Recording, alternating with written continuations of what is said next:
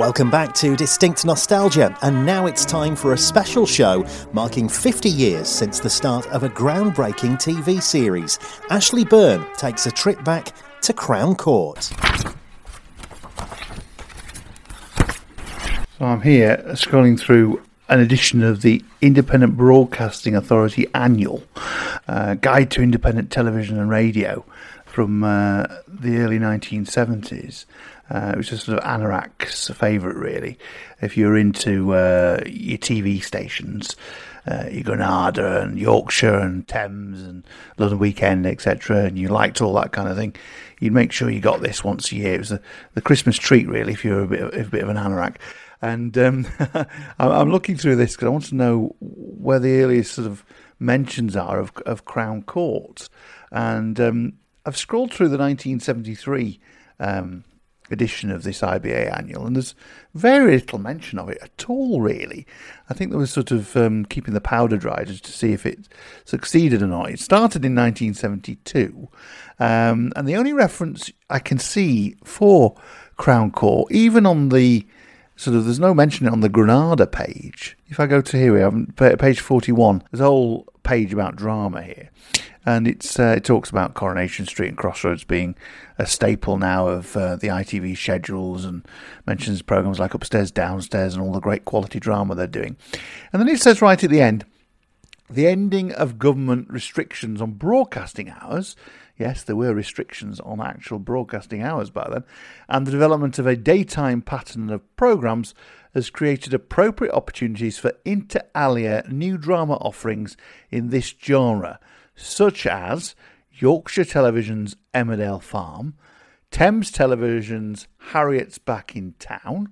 Don't remember that one. That certainly doesn't get repeated, does it? ATV's General Hospital, which I do remember, but that doesn't get repeated. I do remember Richard Thorpe was in that, though, who, of course, played Alan Turner in Emmerdale for many years. And it says Granada's Crown Court. It's no exaggeration, really, to say Crown Court was both groundbreaking and unique.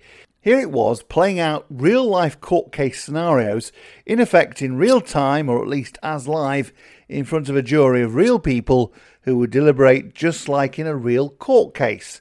And of course, they had to decide a guilty or not guilty verdict as well. There had, of course, been courtroom drama before in film and in TV. In fact, Yorkshire Television, just over the Pennines in Leeds, had been making justice, with none other than the film star Margaret Lockwood as one of the barristers. But Crown Court was different. There was no backstory about the lawyers or the judge, and we didn't see the defendant or victim's drama play out either, or the case itself, the actual events leading up to the actual court case. This was rather exactly what you'd see if you went to witness a Crown Court case yourself. And in that sense, for any kids watching it back in the 70s, like me and others, not to mention the adults who watched it in their millions, it was tremendously exciting, enlightening, and educational.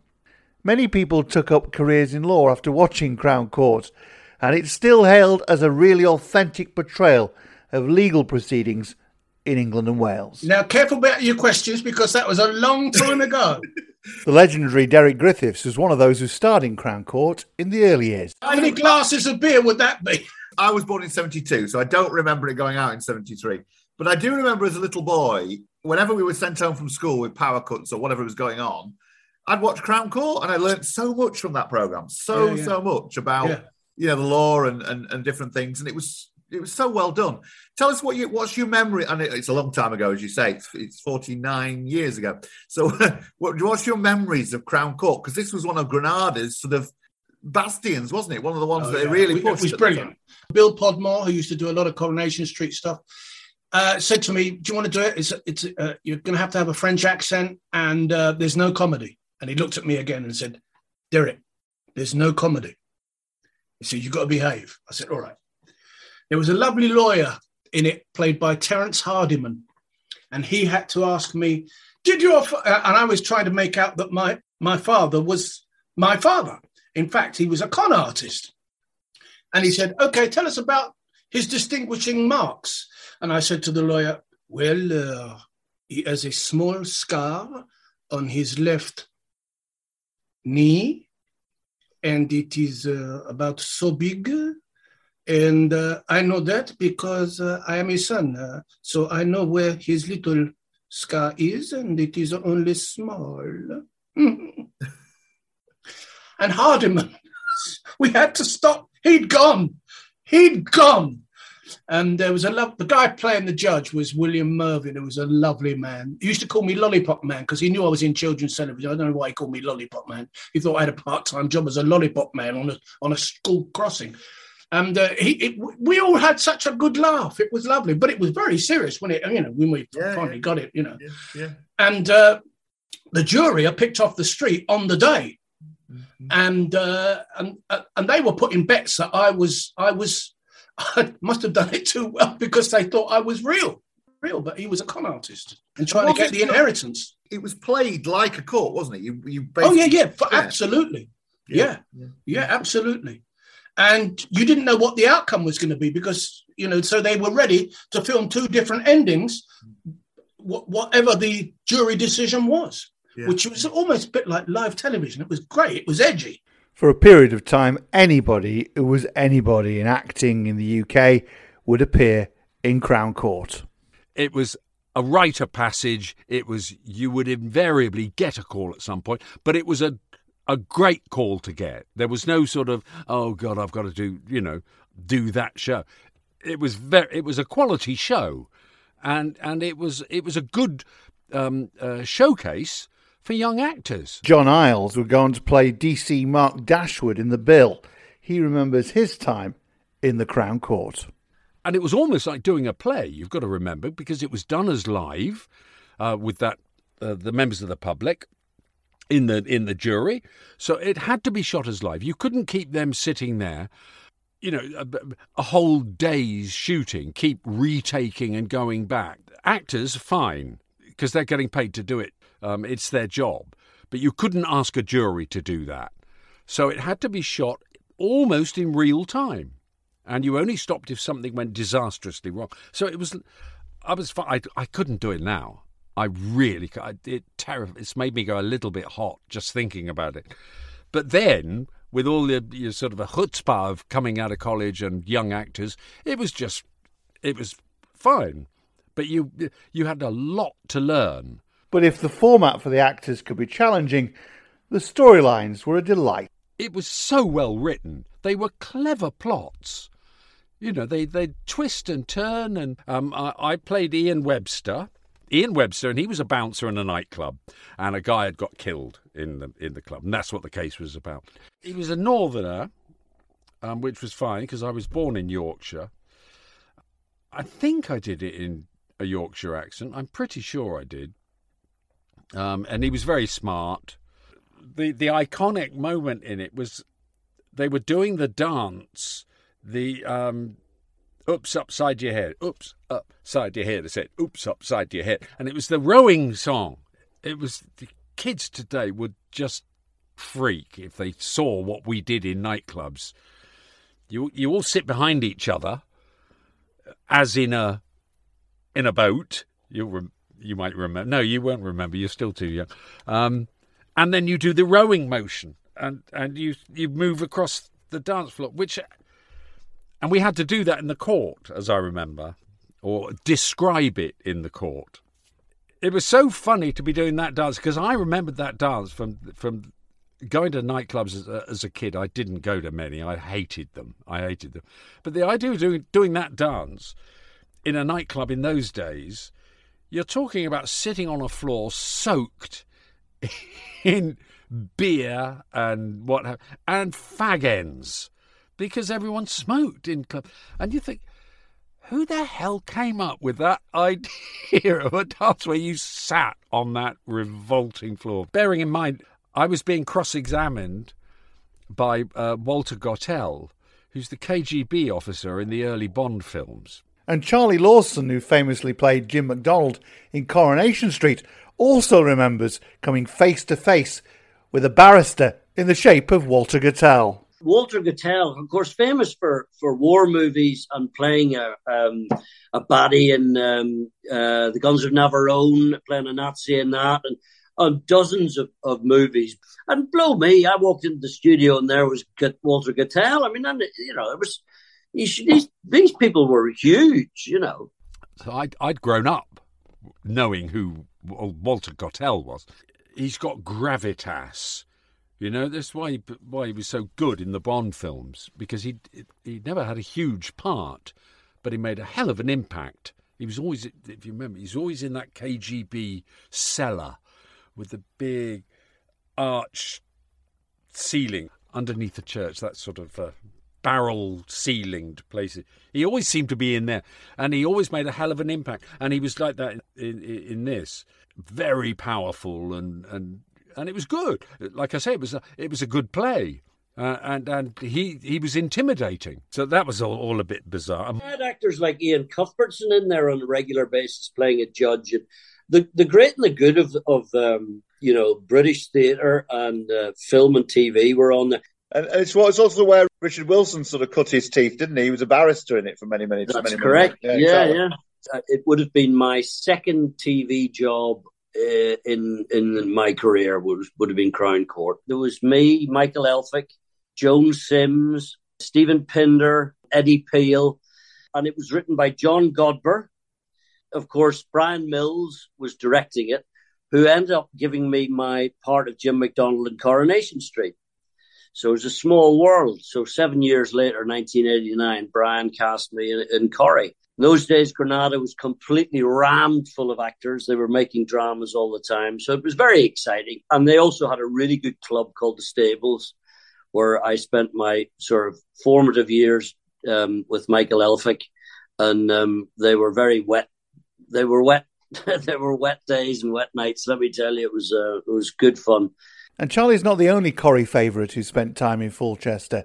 Elizabeth Dawn, who played Vera, of course, had a stint in the Crown Court, along with Sean Wilson, who would eventually play Martin Platt. Crown Court was a feeding ground for writers, and I remember watching a few Crown Courts before I was asked to play in one, and they were a little bit tongue in cheek. And if you went back to them now, you'd realise that we were, as viewers, we were being taken on a little ride, and you either jumped on or you weren't aware of it.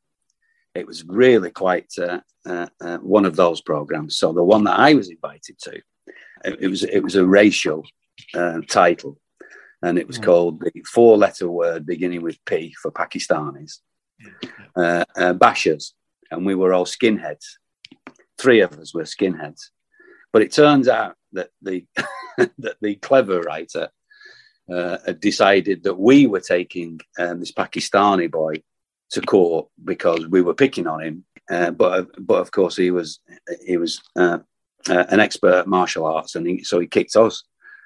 So we were taking him to court. So there comes the tongue in cheek. The famous person was an old Hammer horror movie actor called Foley Walters, and he was the judge. So that was our little connection to worldwide fame. But it was a great week. I thoroughly enjoyed it. I remember seeing another one where a gypsy had taken the farmer to court or something, and there were all kinds of witnesses coming in, and witness for the prosecution, witness for the defendant, and we just went on and on. And really, in the end, it was all about a brass urn, which is probably about yay big. That's all it was about, and that was the tongue in cheek. You know, it was just it was just silly. For me, that's when Granada was in its pomp. They were making a Brideshead Revisited. They were getting into films. It was everything. It was just live. But while plenty of big names played regular roles in the Crown Court and many other actors cut their teeth on the show as defendants and witnesses, there were 1 or 2 well-known names who found the pressure too much. There were long tranches of dialogue between judges and advocates. Actor Jim Whelan. and a mate of mine at the time who was in Last of the Summer Wine. He played Sid, John Comer. And at the time, in my other career as a club singer and comic, he used to come in the Eaton Park Hotel in Manchester, where I was a regular compere. And he came in one day and he was looking really crestfallen. And I said, John, what's the matter? He said, I've been doing Crown Court today. He said, and I had 4 pages of dialogue and I couldn't bloody get it through. Now, John was a super character actor and he was very much loved in Last of the Summer Wine. But like a lot of the cabaret people, which John was originally with his brother, they were the Comer brothers, they were a big double act, he wasn't used to loads and loads of dialogue. And then, of course, there was Joan Sims, this legend. I mean, it was like I'd grown up with Carry On films. You know, we used to go to them in the cinema. And this woman is, to me, well, to a lot of people, was a big film star. Big film star. And she was so lovely and she was terrified.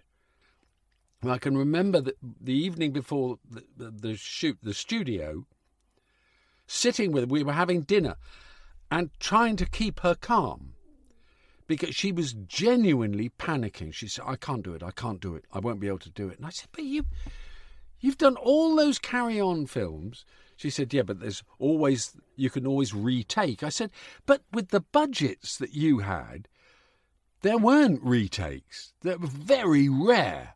You know, you'd literally have to fall over for the director to go, do another shot. You know, if you just bumped into the furniture, because you've seen it in all the Carry On films, you just bump into the furniture or something, they go, that's all right, print, you know, and get on.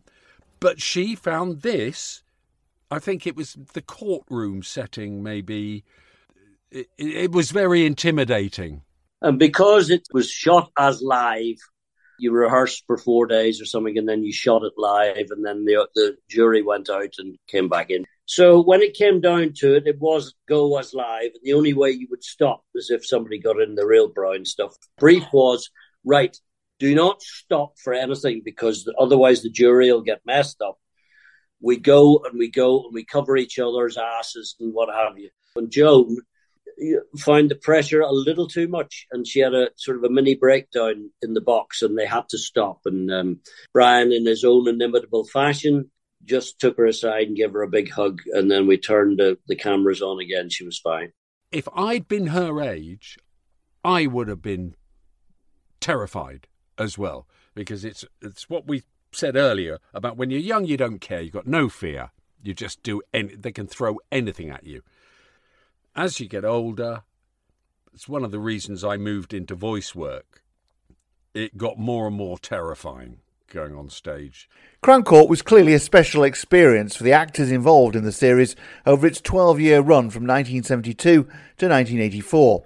But the show was more than a drama. In effect, it was an experiment involving the viewers in a process that most people can be called to be part of in real life at any time without any real warning or training.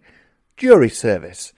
Steve Sowerbutts was one of the members of the public who volunteered to be on the Fulchester Crown Court jury on several occasions. The industry I was in, which was the travel industry, meant that I had to work on a Saturday. So during the week, I was allowed 1 day off. So I started watching Crown Court in the afternoon. And I thought, this is quite a good programme. So I wrote to Granada to say if they wanted anybody on the jury, because the jury is made up of members of the public. And lo and behold, I got a letter back. Yeah, please come along. Because at that stage, I was 19 years of age. And I didn't think they'd probably want anybody so young. But lo and behold, they did, which I was really grateful for. And I think the reason why I appeared, or I went on the programme about 6 times before the series completely finished. And they liked a cross-section of ages. So I was 19 when I got to Granada to record the first programme, and I said, I'm surprised, basically, you've taken me on. And they said, that's because we get an awful lot of applicants who are retired. And what they wanted to do was get a cross-section of people. I was quite good in that respect. The fact, being 19, come along, it's great for them. And that was in 1975, was the first time that I actually took part. And Steve's been recalling how it all worked. We had to go along to Granada on the Tuesday morning for about 11 to 11:30, I think it was, if I remember. And then we were met by the producer and researcher, and then we were taken into one of the committee rooms, where they very kindly give us tea, coffee, sandwiches before we started recording. That way, they just went through what the day was going to be like for us, because obviously we'd never taken part in this before. And then we went through into the studio, which was an amazing set. It was Granada had 4 studios in those days, studios 2, 4, 6 and 12. We were either 6 or 8, and they're the 2 studios that were used basically for sitcoms, University Challenge, that sort of thing, and included Crown Court. So we went onto the set, which was brilliant, and all the actors, of course, were there then. And the judge on that first time I went was William Mervyn, who had appeared in many, many programmes before that. And I thought, wow, this is a top actor, this guy. He played the part of the Honourable Mr. Justice Campbell, if I remember rightly. And so what happened then, we recorded all 3 episodes on that Tuesday afternoon on the set, which was quite an authentic set. And I heard it was built something in relation to Mold Crown Court in North Wales. So I think they sort of adapted it from there. But it was a very authentic set. The seats were quite hard, even though we had quite thin cushions to sit on. And bear in mind, we were in there from about 12 noon until round about 5 o'clock when they recorded all 3 episodes. And the only time then we could leave the set was when we had to go and decide the actual verdict. And it was genuine. We all came out of the studio, went to the committee room again, bought tea, coffee, sandwiches, which was very nice of them. And then we had to discuss the case there and then. So what happened was the cast and crew had to rehearse 2 endings, whether it be guilty or not guilty. And once we'd decided what the verdict was going to be in the committee room, that was then telephoned through by the producer through to the gallery so that the director knew which shots to actually go for. But what they didn't do, which was good, they didn't send any information down to the actors. So that what they wanted to do then, when we went back into the studio to record the final verdict, they then wanted to get the natural reactions from the actors, which was brilliant. It was really, really good. And they took it to heart. If they lost a case, believe me, they weren't too keen on it. But it was good. It was very authentic. We were all members of the general public, and except for one person. And that one person on one particular occasion was actor Jim Whelan. My 3rd proper job as an actor was in Crown Court. I was jury foreman. I had 2 words to say. But you were there for 3 days and you had to watch the whole show being recorded. And then you and the jury went to a private room and you decided the case. Now, the jury was made up of 11 members of the public. And because of equity rules and because he had to speak, one had to be an actor. I was that actor.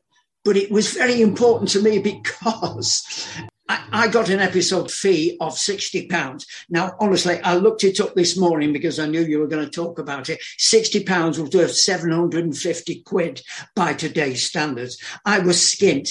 I was pepper flipping mint. And that was worth a lot to me at the time because all I did was go out boozing and so on. I was a single man. I was living at home. I was travelling up and down the country. The world was my lobster. And off I went. I never had any money. And I got this and I thought, wow, I'm going to get 60 quid soon. When the cheque came through, it was £180. I thought, why is this? So I phoned my agent and said, has there been a mistake? She said, no. Equity have been on and they have demanded that the jury foreman be paid for 3 episodes because he's in 3 episodes. He only speaks in 1 and they wanted to pay 6 quid for the 2 he wasn't speaking in as an extra. Equity said, no, he's an actor, therefore they did. So I got paid the equivalent of £2,000. So I can never forget it, you know. Both Steve and Jim remember vividly the deliberations in the jury room. There was one person who kind of took over. I wasn't very assertive in those. I didn't know what these were members of the public. And there was one person who said, I've been on a jury. And he did most of the talking. But this one person kind of took over. Yes, a few prejudices come out in what people say. We put our votes into the box, and the director took it away, and he called me aside after that, and he didn't even speak it. He danced. He wrote it down. He said, "That is the verdict." He said, "Now only you and I, the director, know that." Then he went off into the director's box up on the galleries that used to be in those days, and we rehearsed 2 different endings. One where she's happy and, oh, thank goodness, and the rest of them in the gallery say, oh, it's a fix. And we rehearsed the other one as well. During each rehearsal, when they came to me for my verdict, I just had to say, don't know. I couldn't indicate in any way. So nobody, that was my minute of power. Nobody knew except me what the verdict was. And everyone during the technicians kept coming and saying, come on, is it good? Is it good? You know, I said, shut up, leave me alone, you know, because they were mischievous and they were trying to get it. But they didn't want anyone to know because they wanted proper reactions from the actors. And Steve Sauerbuts has some fantastic memories of his time on the Crown Court jury, including coming face to face with one of his TV heroes. Candidate for the Alliance, I think it was, in 1982 or thereabouts was one of the cases. And the reason why I remember that is because way back in the early 70s, you're probably too young, Ashley, there was a programme called Catweasel. And it starred a great actor called Geoffrey Bayldon. And I used to love Catweasel. It was one of my favourite programmes. It was great. And in 1982, we went in to do this programme that was called Candidate for the Alliance. And we're all sat there and they started recording. And then suddenly in the box was this actor called Geoffrey Bayldon. And I was absolutely knocked out. Absolutely, because I just thought, that's Catweasel. Just a few feet in front of me, that's Catweasel. And what it made it more interesting for me was, first of all, he fluffed his lines about 3 or 4 times. And one of the lines, and I always remember this, he had to pick up a brick, a house brick. And part of the line was, yes, that's it, it's an Accrington. Right. And the reason why I remember that, first of all, I'm from Accrington itself. And secondly, my dad, who's no longer with us, sadly, was a brick burner, and he used to make these bricks. So that's why it sort of, I absorbed that completely. First of all, it was Geoffrey Bayldon, and then it was my hometown. And secondly, my dad was sort of part of creating the brick, which Accrington is very famous for. Great memories. And of course, I do remember Catweasel, and I remember Geoffrey Bayldon, because of course he was also in Wurzel Gummidge, if you remember. Oh, he was the Crowman, yes. If having a real jury added to Crown Court's authenticity and the drama of the moment, then the music, which we'll come to later, and the set, and the way in which they manoeuvred and manipulated the cameras were the icing on the cake. The set was designed beautifully. You walked on there and you just felt, holy God, this is a real courtroom, you know. There were detachable backdrops so that they could take a wall out and then put a camera there and then put another wall in so that you've got different views of the court. Each episode of Crown Court would start with the voice of Granada TV anchorman Peter Wheeler outlining the background to the case. Peter Wheeler, of course, would also be heard as the voice of What the Papers Say, the long-running series on Granada and later on Channel 4. Yeah, he had a great voice. So I remember walking towards the set, and he was there on his table with a little lamp, etc., and his earphones sort of thing. When we sat down and they started recording, you could actually hear the music being played. And I love the music anyway. I think the theme music is really, really good. So, yeah, you could hear the music sort of just slightly in the background before they started doing the recording. And one thing about the set, like it was like a 4-walled set. So if you looked at it from a juror's point of view, to our right-hand side there was the judge, and to the left there was the legal eagles, and straight across is where they tended to put the cameras. And they also had a little corridor set as well, what I remember, with a telephone on the wall. So sometimes they did little shots inside the corridor. But the set was really clever, because from time to time, rather than have the same shots from the cameras, but the cameras, like I say, were across from the jury members anyway, sometimes what they would do is close that part of the set, and then behind us, you'd hear the wall coming down, and then a camera lens would appear. So if I was, like, for example, sat on the back row, a camera lens would appear between myself and the jury member next to me to get different shots, which I thought was really good. You had multiple cameras in position behind those walls. And as it was shot, they would cut, the director would cut as live television from camera 1 to camera 2 to camera 3. But what would happen is sometimes the cameras would be facing each other across the court. So when one camera was shooting, that was fine. You couldn't see the other one because it was behind the panelling. And when it had to swap round, of course, this camera that had just been on had to go back, the panelling would close in front of it, and then the other camera could come on. I mean, it was poetic. It was so clever. They used to walk the cameras into you, and rather than zoom in they would walk the camera around the floor, and it was just something about that, and it worked really, really well. And then towards the end of each programme, of course, when all the captions came up, of course, in those days, no electronic cameras, they had the caption rollers, if you remember, when it went up the screen. So again, what they used to do is, getting towards the end of the first programme, second programme, third programme, was the cameras in front of us, they'd still be recording the set, but then a couple would be turned round, one to get the roller caption, and then of course they went on to still captions, maybe for the producer's name, and then one for the director's name, and then finally for what they call the end cap, where it says Granada Colour Production right at the end. So all that was done right in front of us. And that's what made it really interesting to see how a TV programme, certainly a drama programme, is put together. One of the most memorable things, of course, about Crown Court was its haunting theme tune. So being a big fan, how much does Steve remember of that theme tune? Oh, Ashley, what are you doing to me? But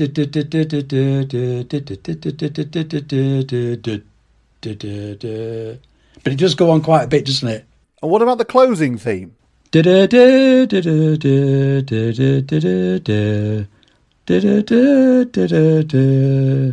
like that. Here, the opening titles, a classical piece that would certainly wake you up on a wet and windy weekday afternoon. As a kid, I found it slightly scary, but it grabbed my attention, and I, like millions, would then be hooked for 3 episodes of intrigue in the Crown Court. But unlike most programmes, the series didn't have just one theme. After 30 minutes of drama, the producers opted for something more reflective. Enter Simon Park, the Simon Park Orchestra, and the popular Crown Court closing theme, Distant Hills.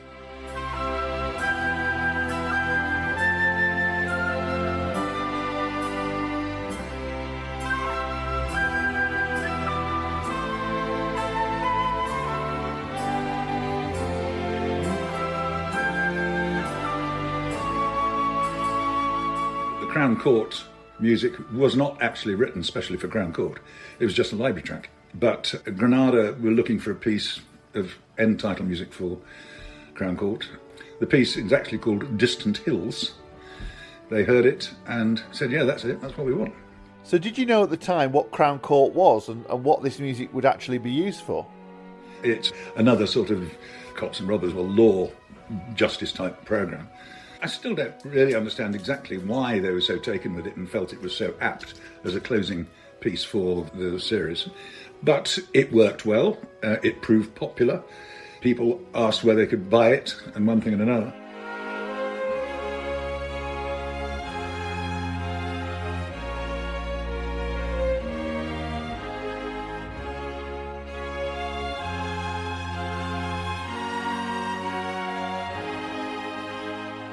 The way library music was organised in those days is that they would decide that they needed, it was usually an album in the old days of vinyl albums, of music of a certain type. industrial music or comedy music or sports music or romantic music. In this case, the brief was for classical type music, basically sort of 18th century type music with a fairly limited orchestra of strings and a handful of woodwind. And I was asked to do it, so I had to come up with 12 tracks that fitted that brief, all of which could be played by the same orchestra on the same day. So I'm sitting at the piano, and I'm looking for ideas, and I'm just playing, as you do. You know the area you've got to be in stylistically, so you just tinker about and improvise until an idea comes to your head. I don't remember how that tune came to me.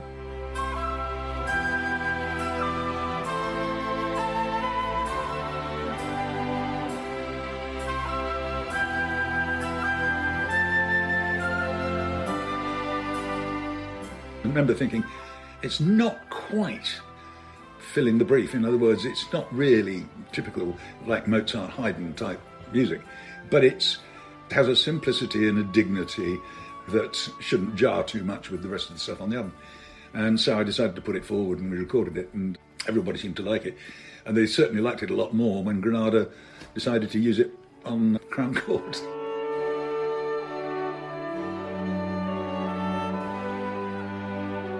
When I listened back to the recording, my first thought is, why the hell did I change key to D flat major after the first two choruses? Because the string players didn't like that. It has a sort of atmosphere. It's one of those pieces which does get under your skin. It's got a certain gravitas. I think it's quite a good little tune. And it's in complete contrast to the Janacek piece. And it has a very Scottish flavour, which was not deliberate on my part. I was just sitting doodling at the piano, and this tune came to me, and I sort of started it. And the original recording doesn't sound particularly Scottish, but of course it's subsequently been recorded by at least 2, and I think 3 Scottish military pipe bands who give it the full pomp and circumstance treatment, with skirling pipes, as far as the eye can see. That does bring it up, lift it hugely. But no, the original did us well.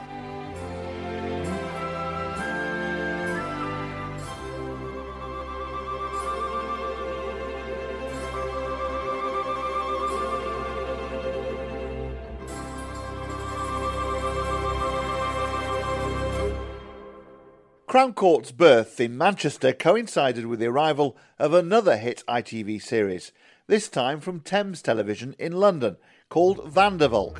The theme tune to that, Eye Level, was also arranged by Simon Park and performed by his orchestra.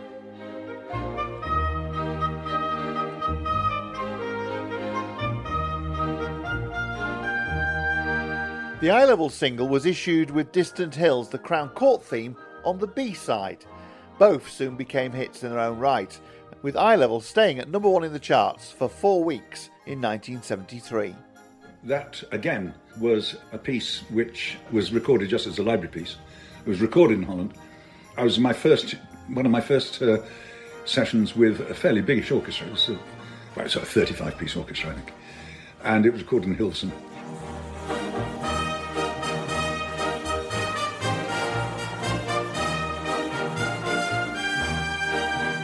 And I was invited to go out there and do some stuff and conduct it. I was sharing sessions with a Dutch composer called Jan Stuckart, who worked with an English pseudonym of Jack Tromby.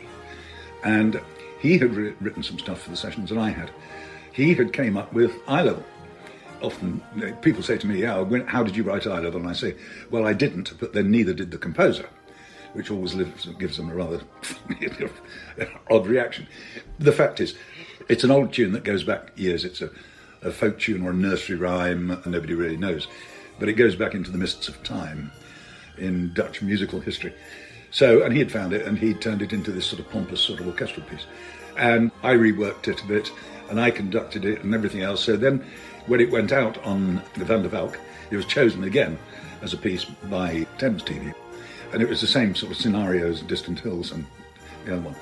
But as soon as it went out, all the switchboards lit up and everybody wanted where could they buy this record, which is how we got in touch with EMI Records and said, we've had this response, and EMI looked into it and said, we want to release it. So they decided, okay, we'll put it out as a single quickly. And what are you going to put on the B-side? And somebody suggested, what about Distant Hills, the theme music from Crown Court? And they said, yeah, that'll do, fine. So that went out on the B-side. That was a real case of them rushing the single out whilst the series was still on, but before people lost interest. To the extent, actually, of stopping the presses that were pressing George Harrison's latest release and turning it over to my single instead. What George thought about that, I never managed to ask him. But it was, it was unprecedented. It just went crazy.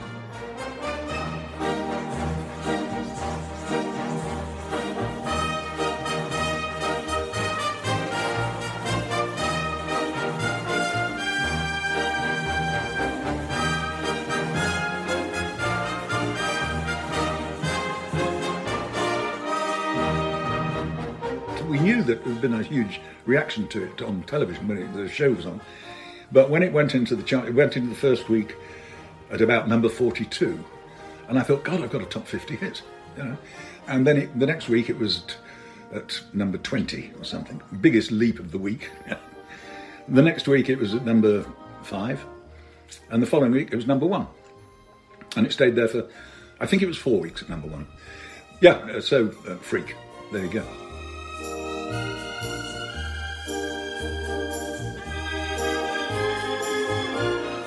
Crown Court and Distant Hills, as with Eye Level and Van der Valk, there was a symbiosis between the two. The music helped the series, and the series obviously helped the music. So they worked well in concert together.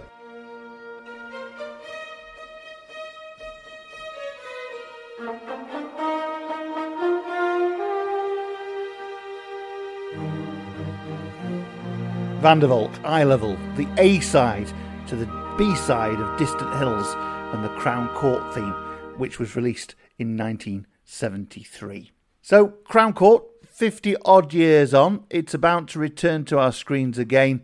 It's full run on Talking Pictures TV from the 9th of January this year, 2:30 in the afternoon, 3 days a week, Mondays, Thursdays and Fridays. I'm sure that will be an appointment to watch for many people who are fans of the Crown Court. But what about our contributors to this show? What are their lasting thoughts about Crown Court? It was just a bizarre experience, but one of the most enjoyable experiences I've ever had. And it was unique on television. There was nothing like it. I got £2,000 for 2 words, didn't I? It was hugely successful. Great creation by a great TV company in those days. You know, Granada were leading the world in dramas and what have you, in innovation. I often wonder why they scuppered it, you know what I mean? Maybe they were running out of actors.